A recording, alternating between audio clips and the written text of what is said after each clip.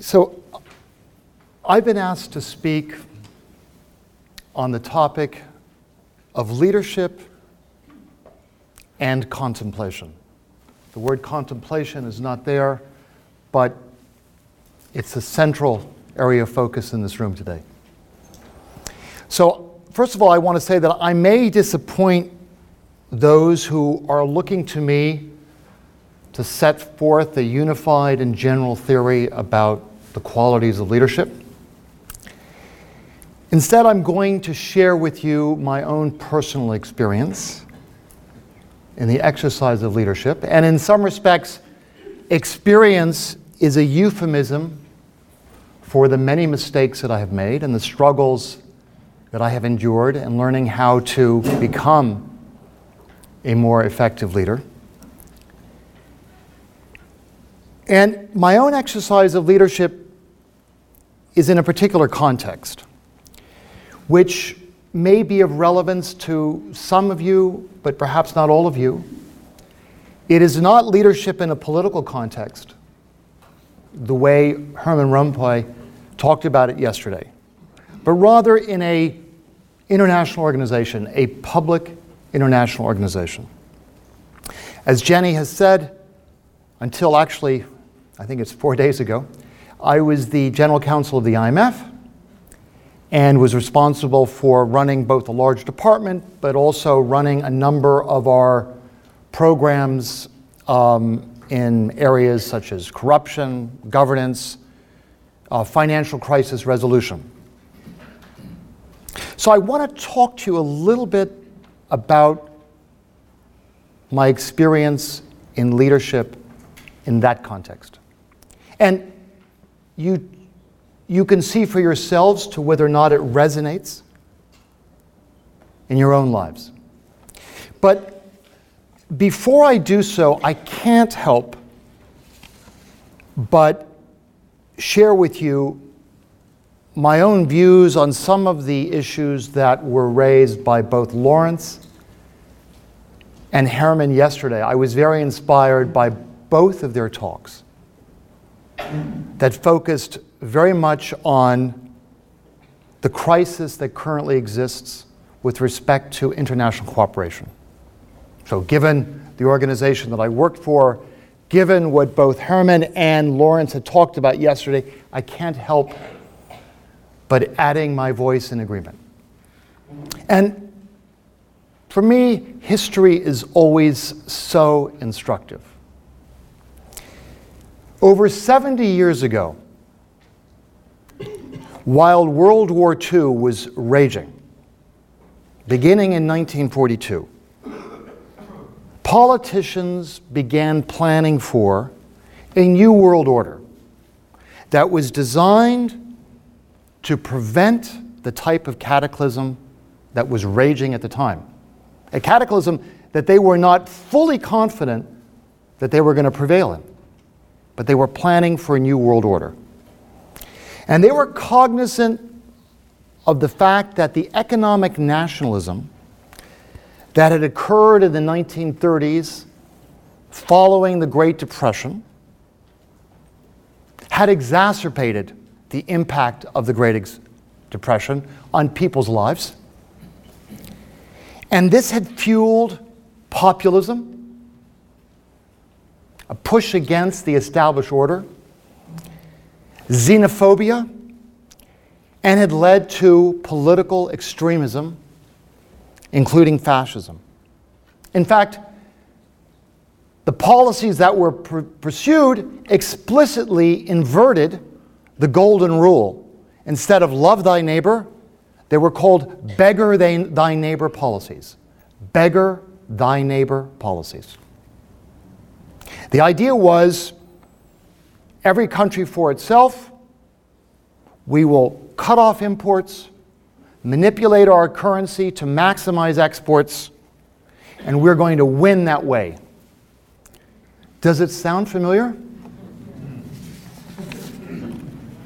And of course, this only led to a further collapse in economic activity.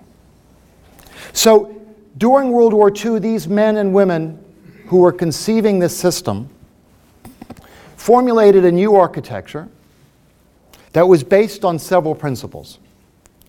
The first one is that we have to accept that we live in an interconnected world, and it is folly, or as Father Lawrence said, it is a delusion to believe that we can basically act autonomously. We have given up effectively our autonomy by virtue of living in an interdependent world. And in order to further our prosperity, we need to pool our national sovereignty. We need to learn to act collectively. And Herman made this point very powerfully yesterday. And second, we need to set up institutions that provide the machinery for this cooperation. Cooperation doesn't happen in an ad hoc way. It's not sustainable. You need to set up institutions that provide the machinery for cooperation. And these institutions derive their legitimacy from the democratic forms of government of the members' countries. Now, in the case of the IMF, the institution that I work for, we were responsible for minimizing the risk of economic nationalism with respect to exchange rate policies. And we were also given financial powers. We have a balance sheet of about $1 trillion that's designed to help countries when they face a financial crisis to pursue a course of action that steers them away from economic nationalism. Now, this system operated for over 70 years. The United Nations was the political analog that was designed to foster political cooperation. So these were specialized institutions that had as a common goal global welfare, but did it, each one of them, within their own remit. And in some respects, the system was extraordinarily successful. Extended period of economic prosperity that lifted millions out of poverty. And some countries were so enamored with this pooling of national sovereignty that they wanted to take it further by having regional integration. And as Herman says, that was the EU. So it looked like we were on a trajectory in history where nationalism was a receding rather than a mounting force. But the problem with interdependence, the problem with globalization, is that while it has many winners, it also has losers. It creates economic dislocation. When jobs move elsewhere into markets where labor is cheaper, yes, on average, consumers benefit because of lower prices, but certain segments of the population suffer enormously because of the loss of jobs. And also, notwithstanding that poverty might have been reduced in many countries, inequality has grown. And this has created anger, and the anger is fueled by the sense that the system is being abused and is in fact rigged by those who benefit it. And of course, a classic example of that is pervasive corruption that exists, the abuse of power by public officials. And we're not just talking about in emerging markets or low-income countries. In some respects, the Eurozone crisis was a fiscal crisis, and in some countries this originated in the failure of wealthy people to pay taxes, which legitimized the entire tax system. So a sense of anger, a sense of disenfranchisement, and of course, when the great financial crisis occurred in 2008, just like with the Great Depression, it accelerated the political fallout from these economic disparities. And this is where we find ourselves. So, how to respond? Because it's a political backlash, not just about globalization, but as Herman said yesterday, about the liberal order and against democracy. And of course, the supreme irony of this is that the backlash is really in advanced economies, and in fact is being led by the two countries that were the leaders in establishing the liberal order 70 years ago, the United States and the UK. In thinking how to respond, I have to tell you, the instinct of many, and I have to say, including myself, is to vilify those who would challenge toleration and the liberal order. But it has become clear to me that that is not the answer. What we need to do is reform the system in order to save it. In some cases, that will require radical reform. In order to address the many legitimate grievances that people have with the existing system. And this means addressing loopholes in the trading system. It means addressing policies that result in excessive inequality and corruption. The challenge is that the trust in global institutions, in the global order, has evaporated to a certain extent.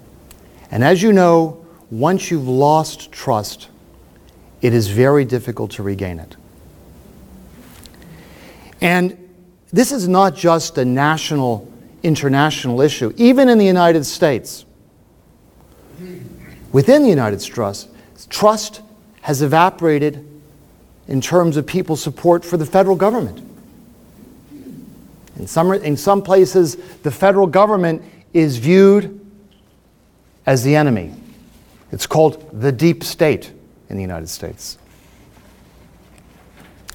The only place where trust continues to exist in many places is in local communities, where people know the people who exercise authority and control.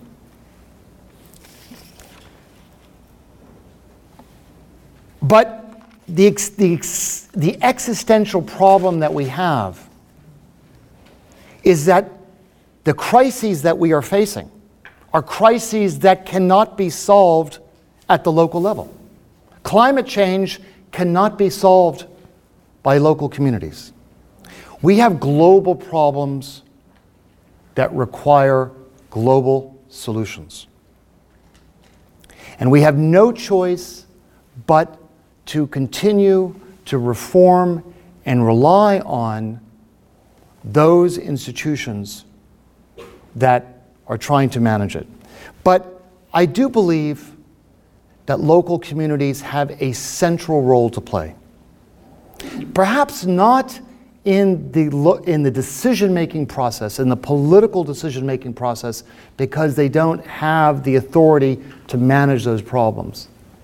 But perhaps in nurturing the values that support more enlightened decisions.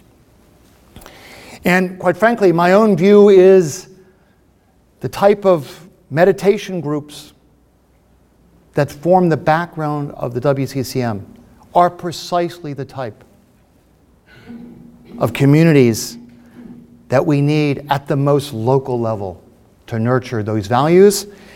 And I am confident that Bonvo next year will be a wonderful way of both amplifying and focusing those values. But that was a long digression.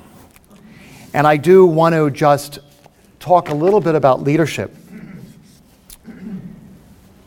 And when I look back at the last 14 years in the fund where I was general counsel, I realized that it's helpful to analyze leadership through two different lenses.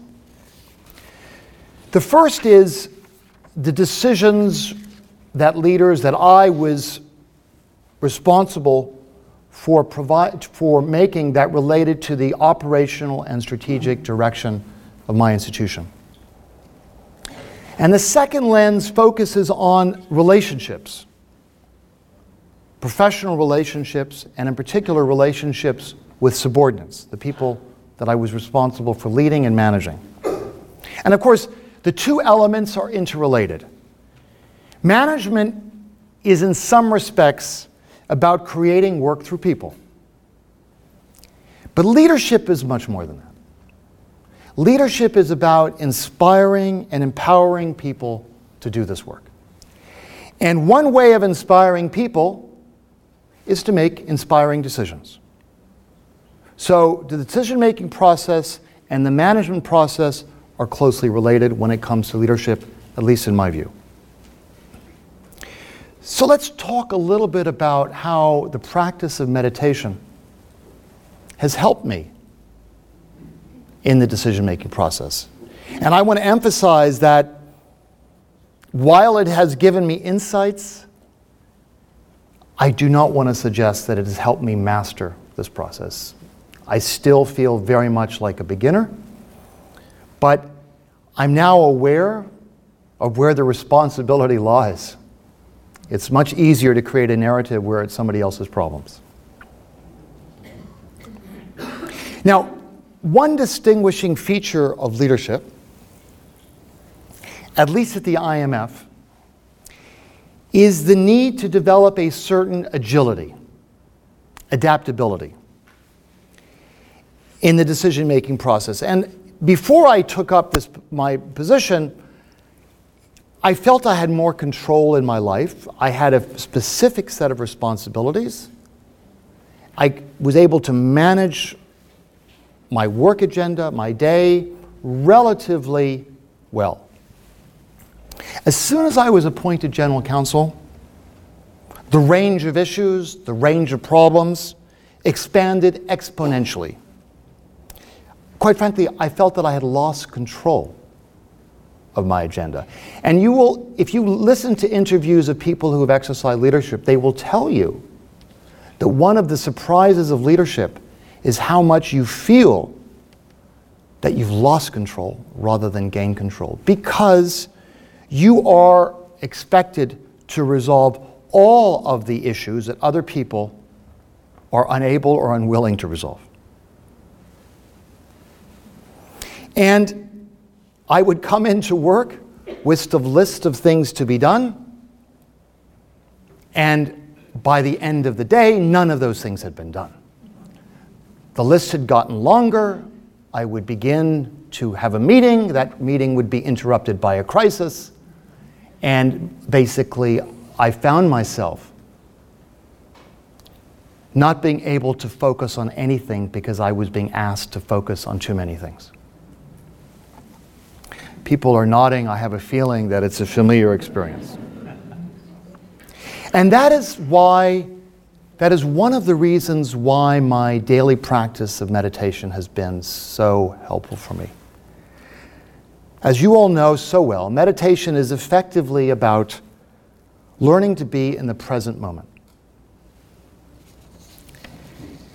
And it's not easy because our thoughts, if left to their own devices, would place us either firmly in the past or firmly in the future. And as John Main said, it is about developing a spirit of attention. And what I found is that to the extent to which I could retain that spirit of attention outside my meditation, it would have important benefits.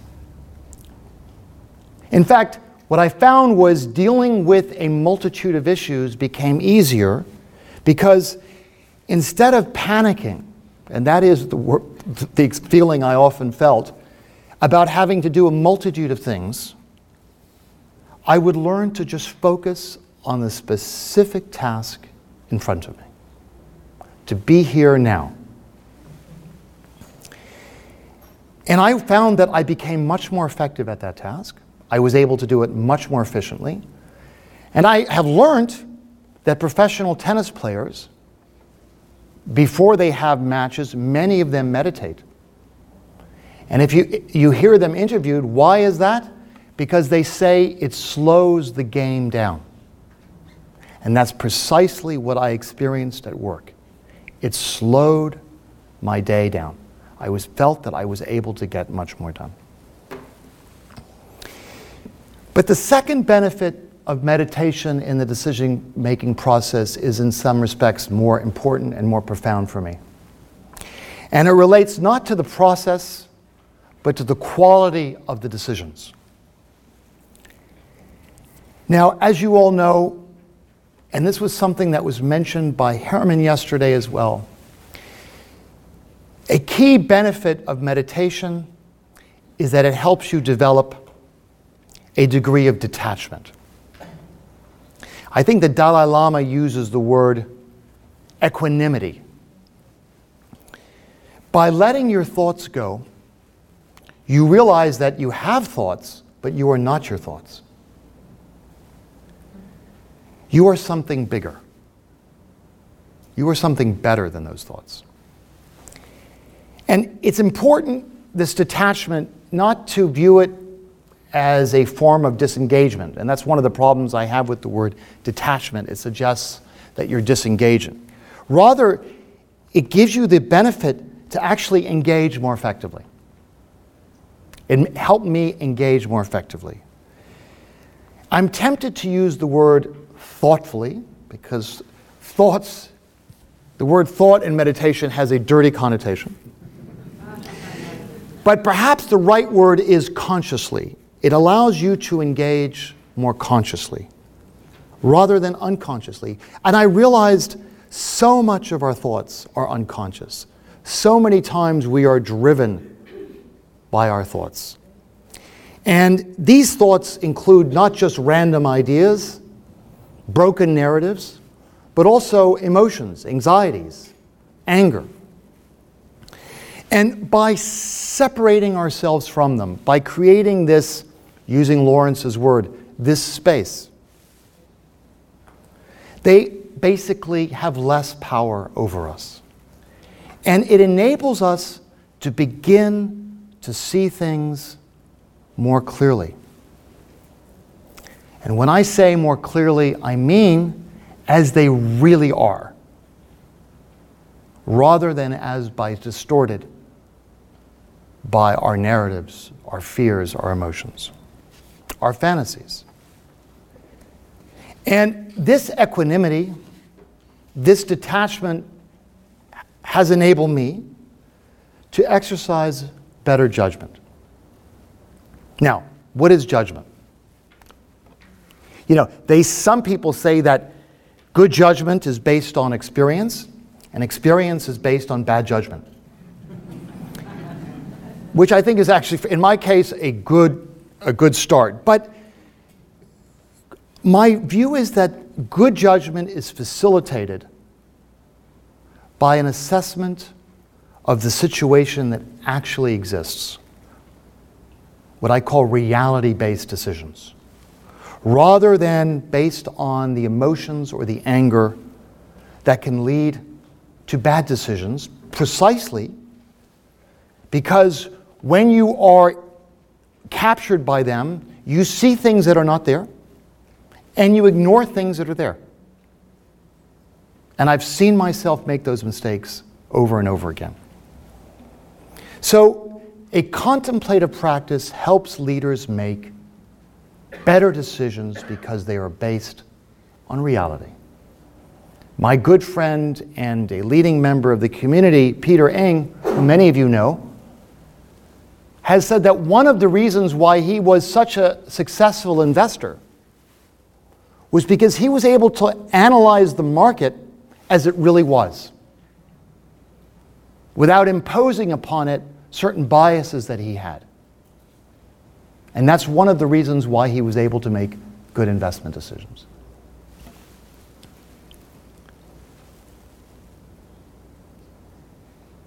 Now, this is particularly important for leaders. Why?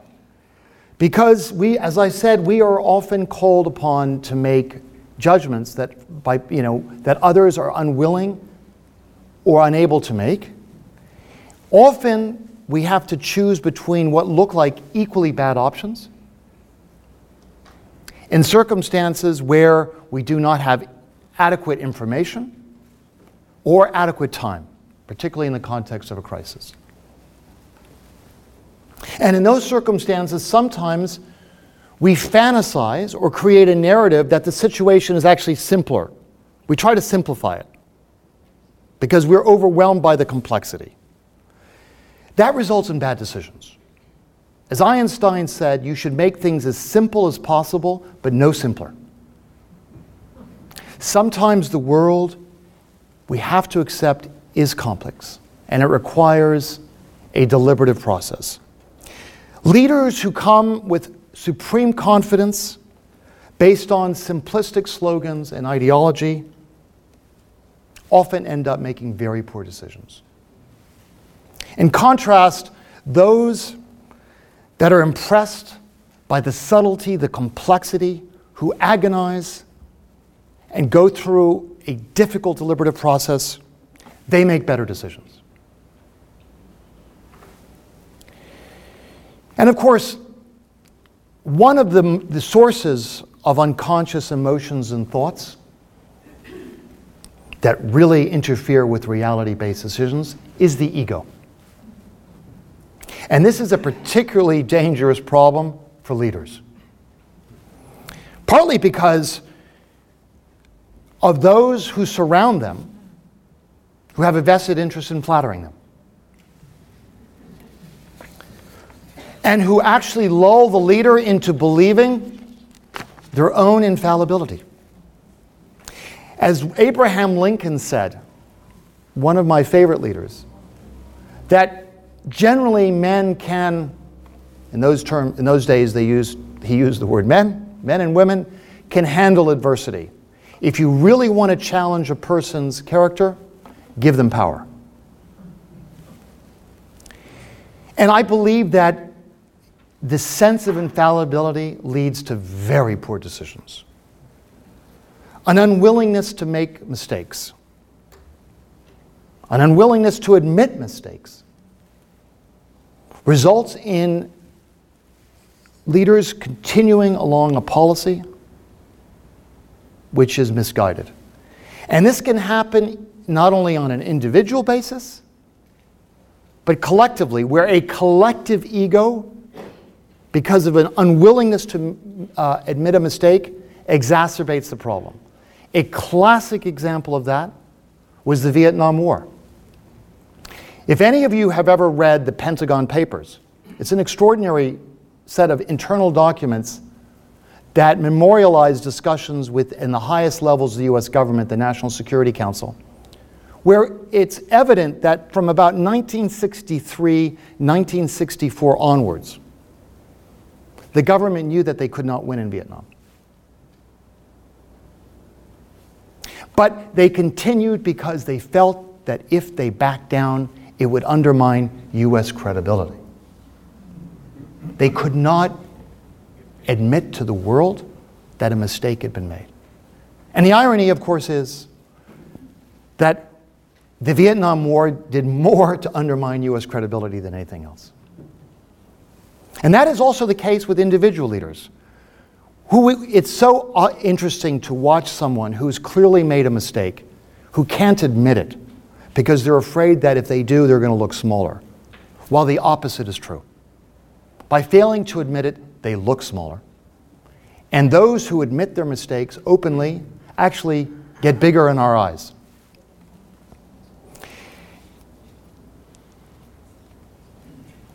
And I think one of the reasons why a contemplative practice helps you admit mistakes is because of this equanimity. We realize that we might have made a mistake, but we are not our mistakes. Again, we're something bigger than that. So it's okay to admit a mistake because you're not invalidating you as a whole person. Now, I think managing the ego involves a contemplative practice. I think it involves other tools. It involves bringing people around you who you know are willing to tell you that you're wrong. In my case, it also means having a family who helps support me by making sure that any sense of self-importance that I have stays at the doorstep. And I am just the incompetent husband or dad who's unable to do really anything well at the house. So I think it's really important that we support ourselves and that leaders support themselves in managing the ego. And one of the tools that I have used is one that is in one of the Dalai Lama's book, I think it's Beyond Religion, which he says, when you are confronted with a very difficult decision, and a decision that's going to have an impact, it's important to engage in a two-step process. First of all, when you're looking at the options, look inside and ask yourself, what is motivating you in making this decision? Is it about the exercise of power, the expansion of my responsibilities, my turf, my ego? Or is it about which option is the one that is best for the countries that I'm supposed to be helping? And once you understand where the motivations are, the choice becomes more obvious.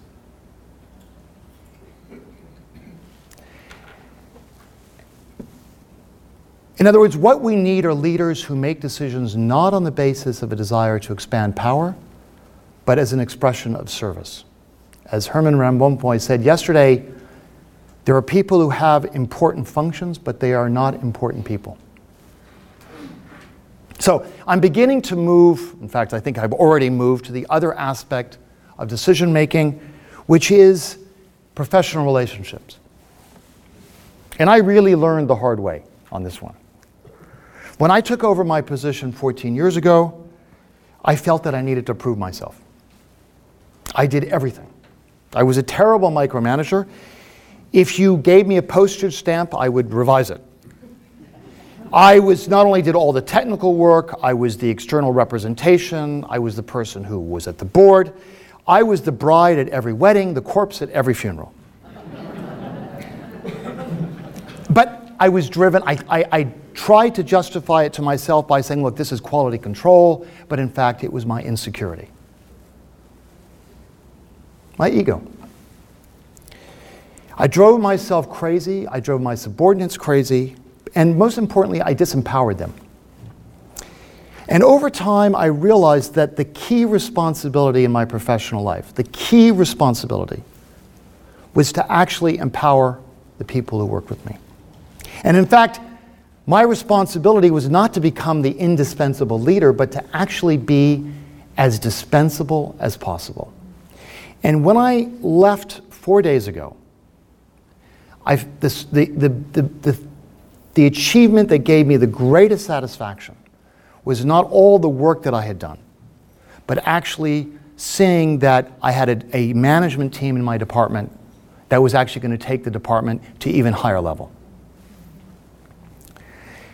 Now, all of this, in some respects, is achieved or is helped by another aspect of meditation, one which John Main calls other-centeredness. And this, again, there's a certain kind of irony to this because, meditation seems like a self-indulgent activity because we need time for ourselves. We spend this time looking at our internal life. But in fact, it is a wonderful exercise in taking our attention off ourselves. Through meditation, you learn to take your attention off yourself and to focus on the other. Instead of just waiting for someone to stop talking so that you can resume, you actually listen. I used to go into meetings with my subordinate and say, okay guys, this is what we're going to do. Instead, I learned to go around the table, get everybody's views, and even if my mind had not been changed, the wisdom of my position had been confirmed by listening to others, and I was able to see different angles, and more importantly, others felt that they had been drawn into the process. So I'm going to conclude by making some more general observations about the contemplative practice in the secular world, that it's not just about leadership. The first is this concept of detachment, of other-centeredness. It's all about gaining a perspective of the world where we no longer occupy the center.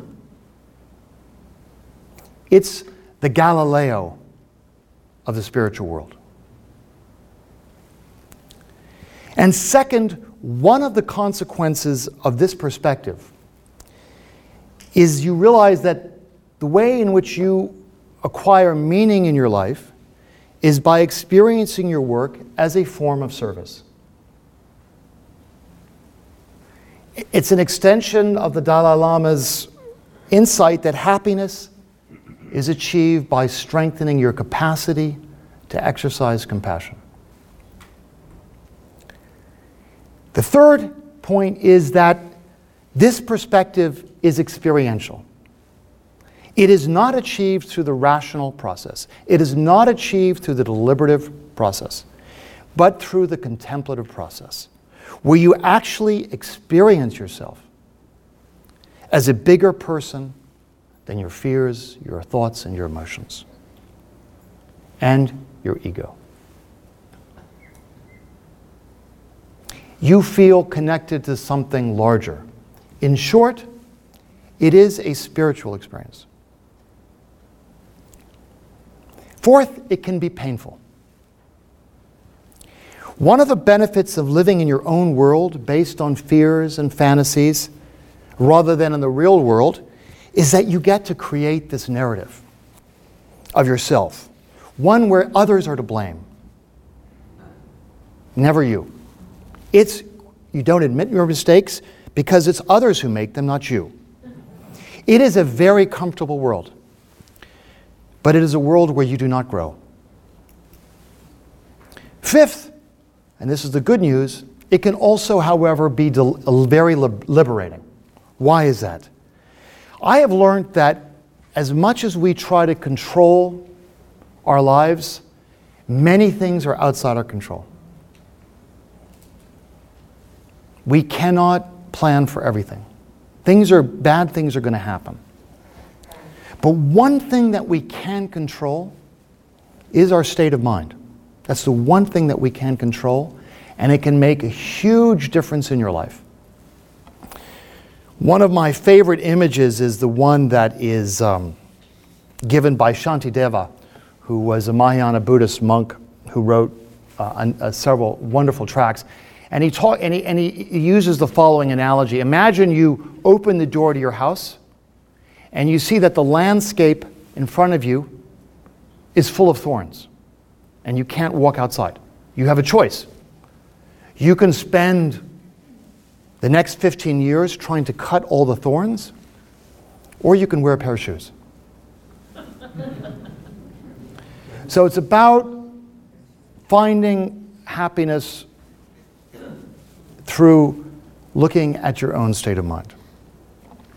The final point is a little bit personal, which is for those who are firmly in the second part of their lives, this allows one to experience life not just as a process of aging, but as actually a process of growth. Although it sometimes feels painful, it has the benefit of feeling that your best years are in front of you. Thank you very much.